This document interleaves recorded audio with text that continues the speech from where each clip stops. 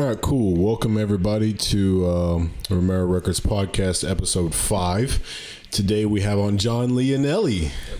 Hi. Yeah, so I actually made a reference to you on the last podcast because I was trying to think of the SMART goals. Yeah. I was telling you that in class. It was funny because I was just like thinking of everything I could possibly think of, like what the acronym could stand for, and I had no idea. I was just making up stuff. But yeah, so basically today's podcast, no topic today, just wanted to, I guess, just get to know you a little more as somebody to have on. Last time I had on Nelson for the second time, and me and Nelson have had topics, but I think on John Witchard, we had him on, and it was just, we just started talking about his Coast Guard career. So basically, we can just talk about your Navy career. Yeah, we can talk about submarines the whole time because a lot of people don't know what goes on about submarines. They probably think that the submarines are like the picture or like the movies or whatever, like the old stuff where it's like the little bubble shaped thing with the spinning propeller. Yeah, that's probably every submarine looks exactly like that. So I don't know. Yeah. I have no clue. So yeah. So first off, you're John Leonelli, and tell me, I guess, since you did the interviews recently, tell me about yourself. Yeah, the interview ones. I was in the Navy for 5 years. Worked on a submarine as a communications electronics technician. So I did worked on like SATCOM gear and ESM, which is kind of like RF monitoring stuff. Then I went out and went to college, got my degree, was working at a shipyard for a bit with General Dynamics Information Technology, and then I came to this program. And then here I'm at now. Is that the General Dynamics, like the big company, or is that something different? Yeah, it's that company. It's just they're broken out into different divisions. So there's supposed to be the IT side, but I mean, when I was working in shipyards, so we were routing, power cabling, and mostly it's just routing cable. And there's a lot of manual labor. Oh, really? Yeah, that's why I came here. Gotcha. I was like electronics technician, but in reality, it was more like there's a lot of pulling cables and taking apart racks and moving stuff around. I look around the shipyard, you see everybody's bodies are breaking down. You see like 50-year-olds in there, man. Like, Jesus. That's when it hit me. I was like, yeah, this is fine now. I'm young. Mm-hmm. But if you just keep working in that environment, it's hard labor. Yeah. It's the same in construction workers. People do that for so long, just their bodies break eventually. Yeah, so for sure. I need a little more finesse in my work. Yeah. So how did you get that job? Was it like you were a Navy veteran, so they were like, join a board, or was it you knew somebody or something like that? Yeah, I when I was finishing college, I didn't want there to be like any sort of gap between like school and employment. Mm-hmm. And so the easiest thing I first did was just I searched electronics technician, right? Because it's a rate in a lot of things in the Navy, but it also applies to like different roles in civilian career. And I saw that one, and it looked perfect at the time because it had the right title. It's a big, strong company. Mm-hmm. And like back when I was in the Navy, I thought too, like, hey man, I'm gonna go to the civilian side. I can stay in one spot, be able to work on different ships and stuff and do travel. You get better compensated.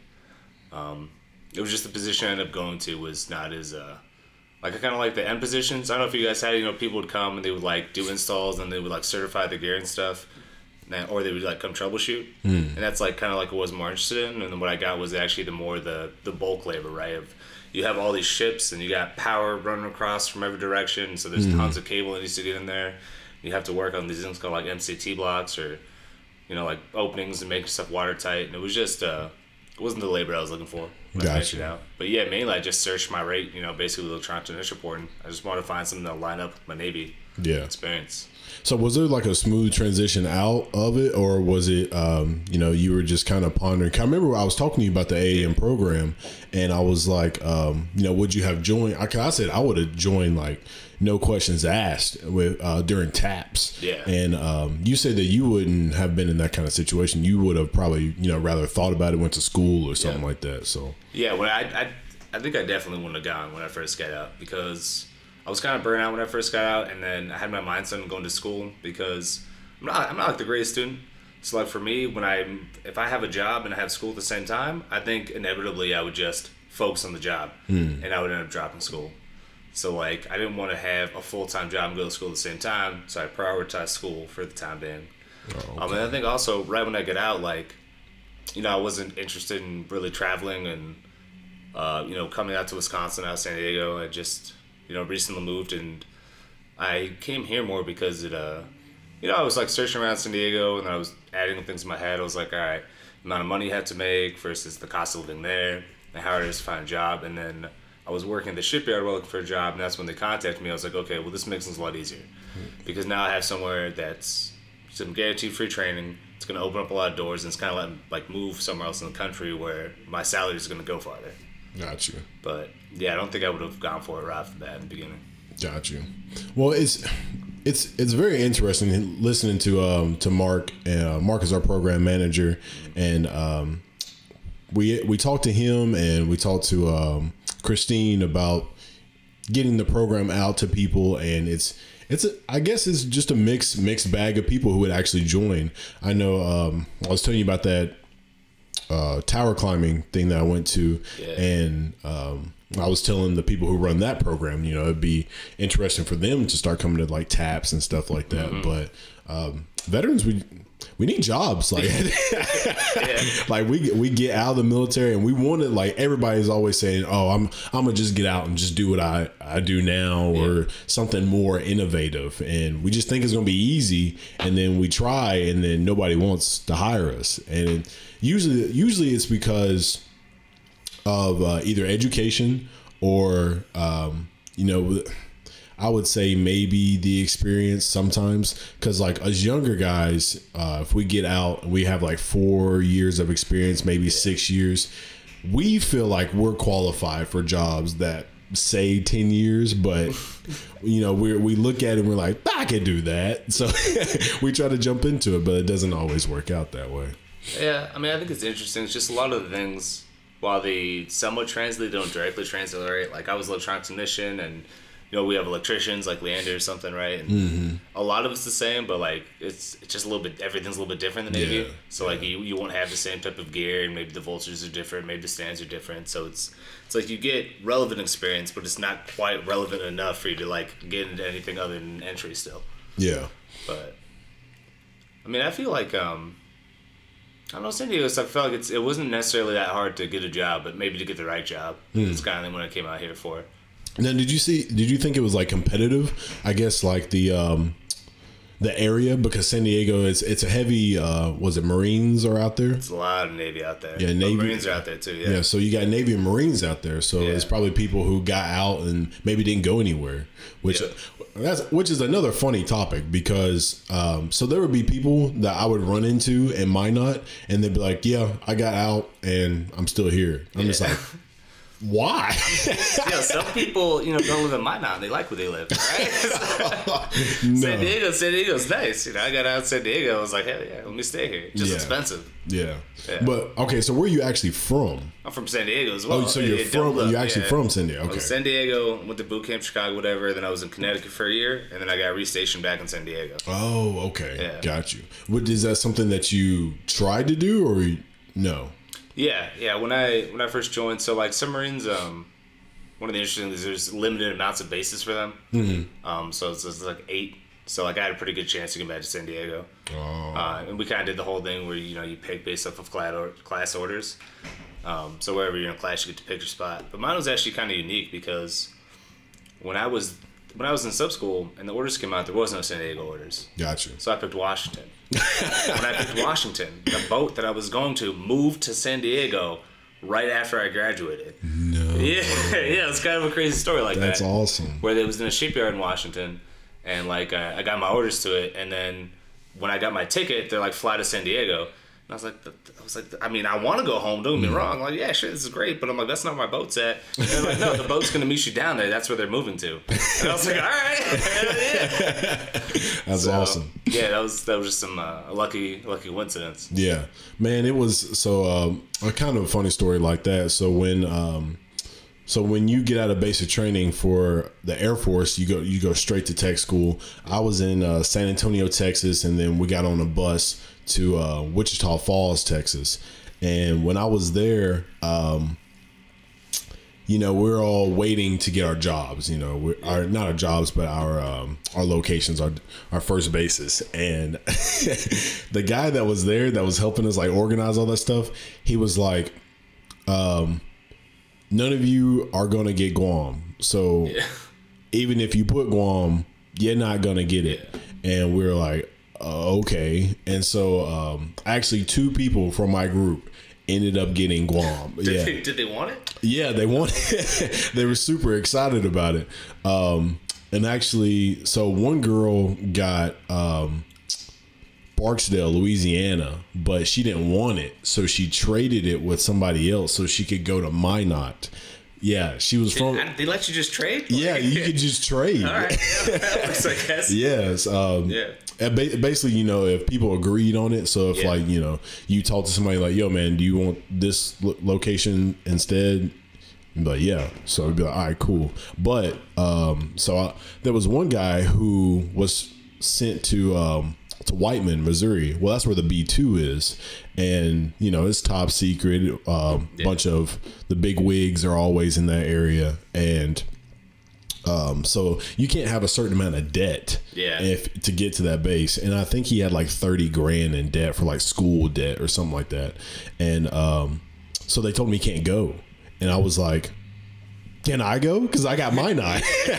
And I was like, I want to go. Yeah. And then I talked to the guy that was in charge of that stuff, and he was like, no. And I was like, what? I was like, he literally can't go. Just send me instead. I'm the same premise. And he was like, no. And I was like, oh my God. But yeah, so that's how I ended up in Minot. But it was. Did they tell you why? Like, no, he just needed more like background checking, and they didn't have like time or something. Or he just left it at no. Yeah, right. I was like, clearly there's a spot that needs to be filled, and I can fill it, and you're just saying no. I was like, but you got to good old Minot, man. No. Okay, so I met my wife. Good one. Yeah, that's a plus. I ended up going to Mount Rushmore, seeing that in South Dakota. That was awesome.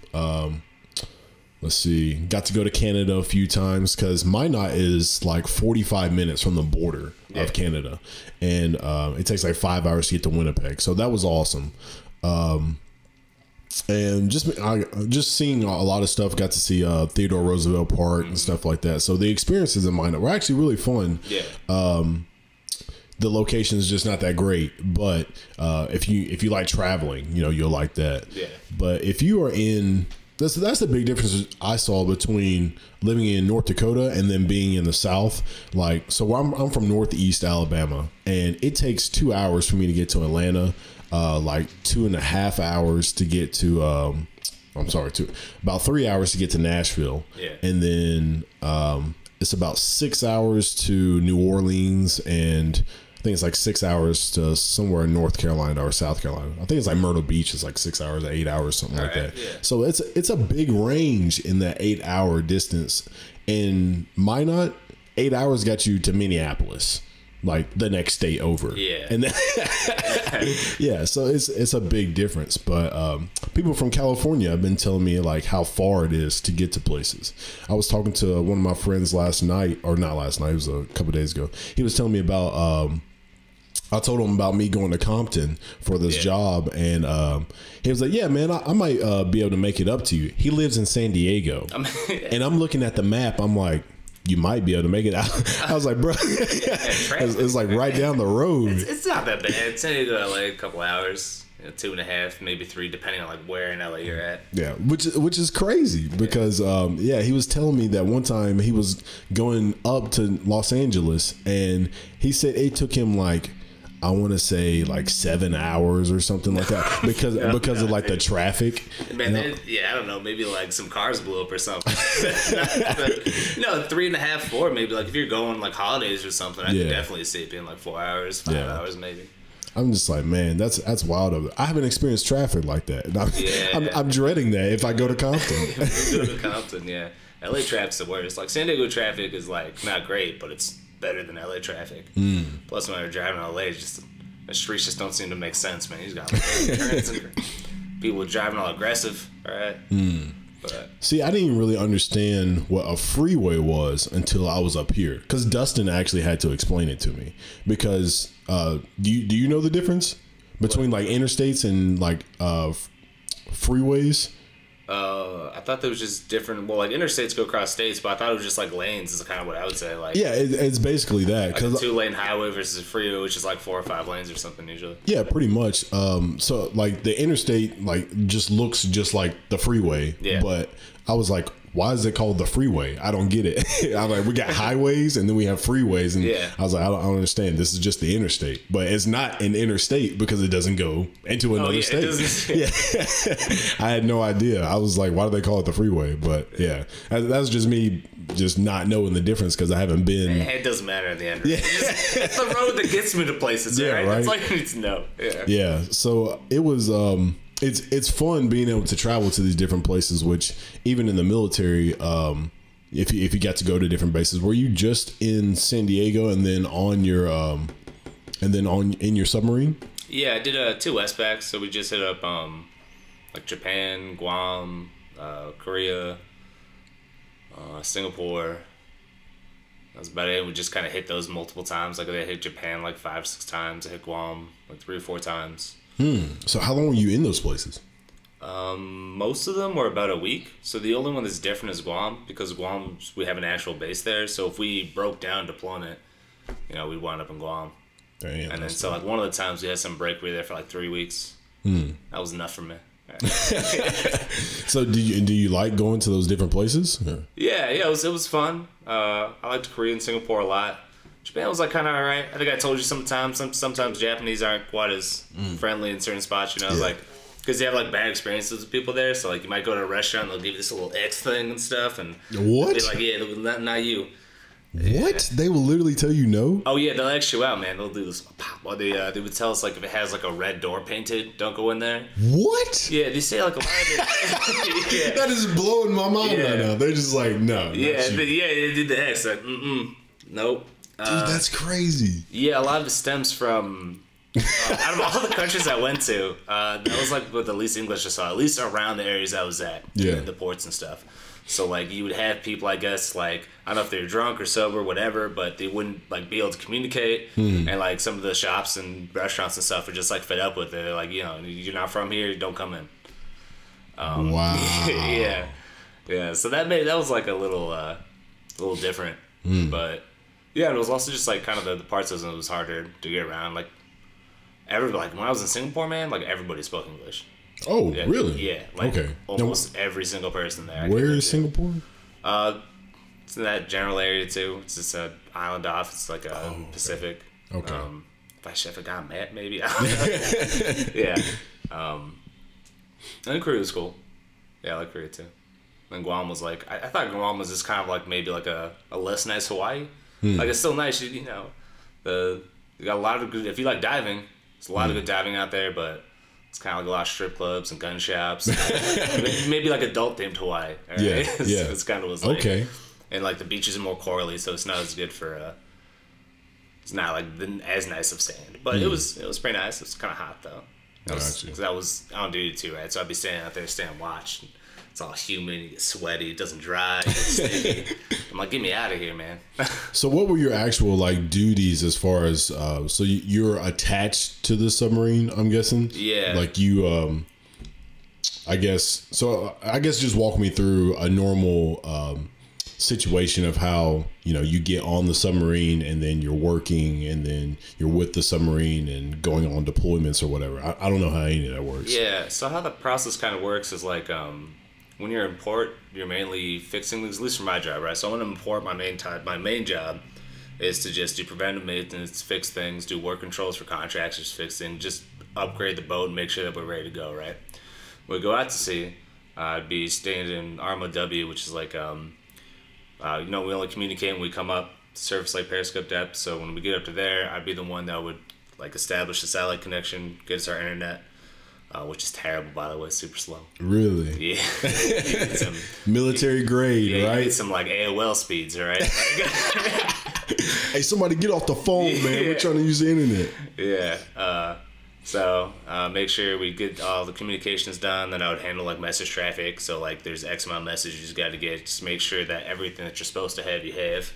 We got Daisha over there. What's up? What's going on, Daisha?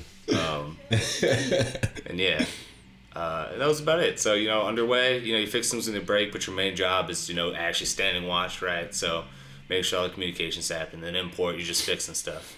And the weird part about being a submarine, though, is when you're underway, we don't do 24-hour days. We do 18-hour days. Oh, okay. So we actually have 10 days in our week. Because how they do it is you have a rotating 3-section watch station where 6 hours is on watch, you get 6 hours off watch, which is that's when you're gonna be doing your cleaning, your fixing. If you have to like fix things, you don't do it when you're on watch, right? Watch is just for the guy that's actually writing messages, doing all that stuff. And then you have your off-going time, which is gonna be like if you want to work on quals, if you need to do any maintenance. If you have to clean, good old field days. I don't know if you guys have in the Air Force. You guys have like maids or something? That's what everybody keeps saying. Something about Air Force got maids. You guys gonna do cleaning and shit? Yeah, we had to clean. We had to clean every once in a while. Yeah, so and then you have 6 hours of sleep, but it just messes up your internal clock. That was one of the hardest parts for me about being on submarine is your internal clock gets like super out of whack. Yeah. So sometimes you're like supposed to be trying to sleep, you can't sleep because like you've only been awake for like 12 hours or something, right? Yeah. Like you haven't had that full day stretched out, and then you get back to port and it's like 6 o'clock at night and you're super tired because your body's not used to that the longer days again. Yeah. And then same thing gets messed up sometimes because it's actually a lot harder when you're non-deployment. So when you're non-deployment, what you're doing, they're called workups. Right, so we're out there, we're practicing for evaluations that we have to pass to go on deployment. So we're doing a ton of drills. We're cleaning trying to make the boat as clean as possible, right? Because we did inspections, and they're going to evaluate us for performance, but they're also going to evaluate us on things like make sure that everything needs to be painted as patient, make sure there's no oil anywhere, make sure there's no grime, right? They want it to look perfect. Okay. So yeah, when we're doing like workups, especially for like evaluations, like you might not even get to like sleep in your off-going or oncoming time. You just like roll from one watch, you do drills, some other nonsense, and then just like come right back to the next one.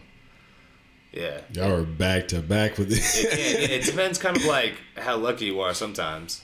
Like if they're in your off-going time, it's not a big deal because that's when you have like your flexible work, right? That's like what I was saying, that's when you're doing like quals and maintenance and stuff. But if it's in your oncoming and then you have something to do afterwards, like yeah, you try to hit to sleep, and then like an hour into sleeping, maybe the drills happen. They take a while. You try to get back to sleep, and like a half hour later, they're trying to wake you up. You just roll right into it. Yeah, that's wild. So like, is there? Did you have any way of like trying to make sure that you got that sleep, or it was like embrace the suck type of thing? You kind of like embrace the suck, but it usually wasn't too bad unless you were like rolling into like maybe like another field day, another set of drills because of the weird 18-hour schedule. So even if you miss a sleep cycle, then like you're really only at like 30 hours and then maybe do some stuff off. So like you don't have to be actually stay awake for like 32 hours, but that's a long time. It's not like super unreasonable, but there was definitely times I'd just be tired and miserable and man, you wake up to super loud fire alarm in the middle of the night because you're trying to get your sleep in, and you're like, oh, nope, we drills. You're putting on breathing apparatuses and all your gear, and it's hot because during drills, you shut off the AC. Yeah. All right, so yeah, it's just a whole lot of suck during those phases. So was there anything that they decided to do or even thought about doing to change, like, how that works out, or is everybody always like every submarine works that way as far as like their schedule or anything? Yeah, I think so. I mean, I think there's a certain amount of spacings you do a lot of times where like you wouldn't have like under normal circumstances you wouldn't be drilling like every day. So in those times you have times to recuperate, right? So maybe you get messed up sleep now, and then a lot of times they'll be scheduled, so they might be like, all right, there's gonna be drills when you're supposed to be sleeping, so don't worry about doing any work right now and you're 6 hours off. Just go to sleep now and then wake up early for the drills type deal. Dang. So you can kind of flex around it, but I don't know. I remember it being pretty annoying. It's been a while though. It's been like 5 years. So I'm like, I remember hating it a lot. I'm like, yeah, maybe it doesn't sound like it was that bad. But I mean, it definitely had its moments. But when you're in deployment, it's fine because when you're in deployment, like, you're not drilling anymore, right? You're trying to be holding bus sergeant, you try to be as quiet as possible, sneaky as possible, right? So, when you're off watch, it's pretty much you time. Okay. So that's the funny thing is actually deployments are actually like way easier and more relaxed than those workout periods in between. Okay. Yeah. Now, when you so you all the places you were telling me you went and you would port. How long did you? I think you said you were out there for a week and stuff, but like how long would you? I guess do whatever you were doing. Was it just come off the ship or whatever and just do certain stuff, or was it you just stay on the ship, or what happened there? It was the type of port. So we had like working ports and Liberty ports. So like if we were going to like Japan or Guam, those were working ports. So we would you would have a normal work day. And then afterwards, you can go off the ship, assuming you weren't on duty. And I think our duty cycle on deployment was only 3 days. Maybe it was 1 out of 4. But basically, it's 1 out of, let's say, 4 days. You have to stay in the boat for the whole 24 hours, right? Because that's when you're standing watch. You're standing your armed watches. You're standing other stuff. It was like that at home, too. That was one of the parts that really annoyed me.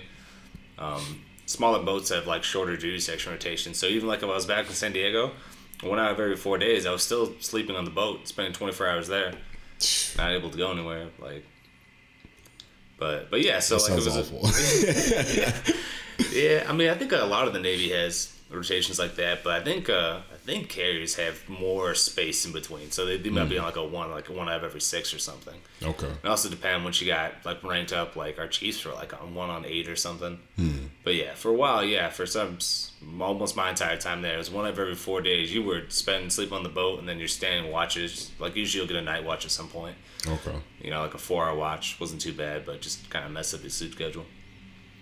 That was like the story. That's like the thing I hated most when I was in the military. Just my sleep schedule was just always getting messed up, man. I was always tired, always grumpy. There's always work to be done. Yeah. But back to the actual like Liberty Port versus like a Liberty Port is if you're not on duty, you're just out there, right? Like so when we go to Singapore, if you're not on duty, then you got free reign, right? We had hotel rooms, we'd go out, we'd explore, and then whenever you had duty, you'd show back up.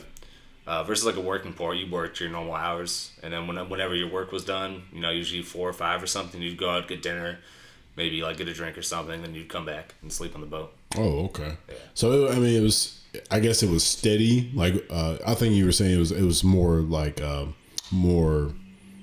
better, but it was better when you were deployed and like out somewhere. Yeah, because deploying was actually kind of better. Yeah. Okay. There was there wasn't drills, there wasn't inspections. It was like on workups. A lot of times you have riders too, so we got to do this fun thing called hot racking on submarines. When you got too many people, where you don't have your own rack anymore or your own bed.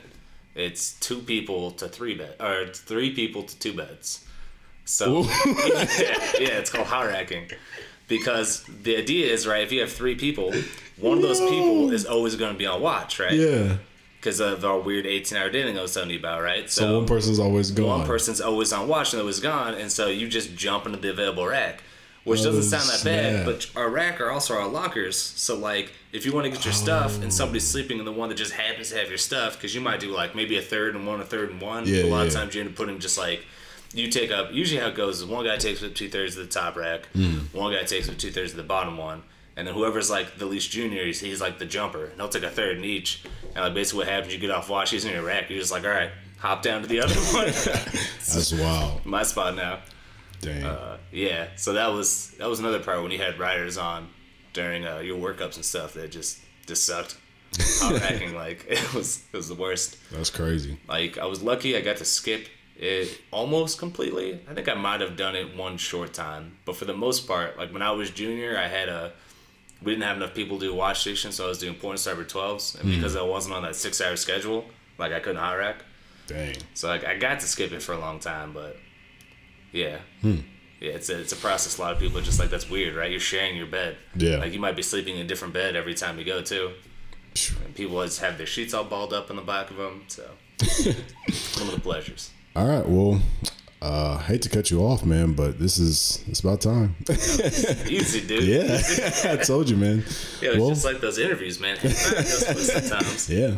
Well, thank you everybody for tuning in. It was good having John on, and hopefully we can continue having people on, and maybe John might come back and explain some more crazy stories about people giving him the X to coming in a restaurant. That was wild, but no. We'll see y'all some other time, and thanks for tuning in again.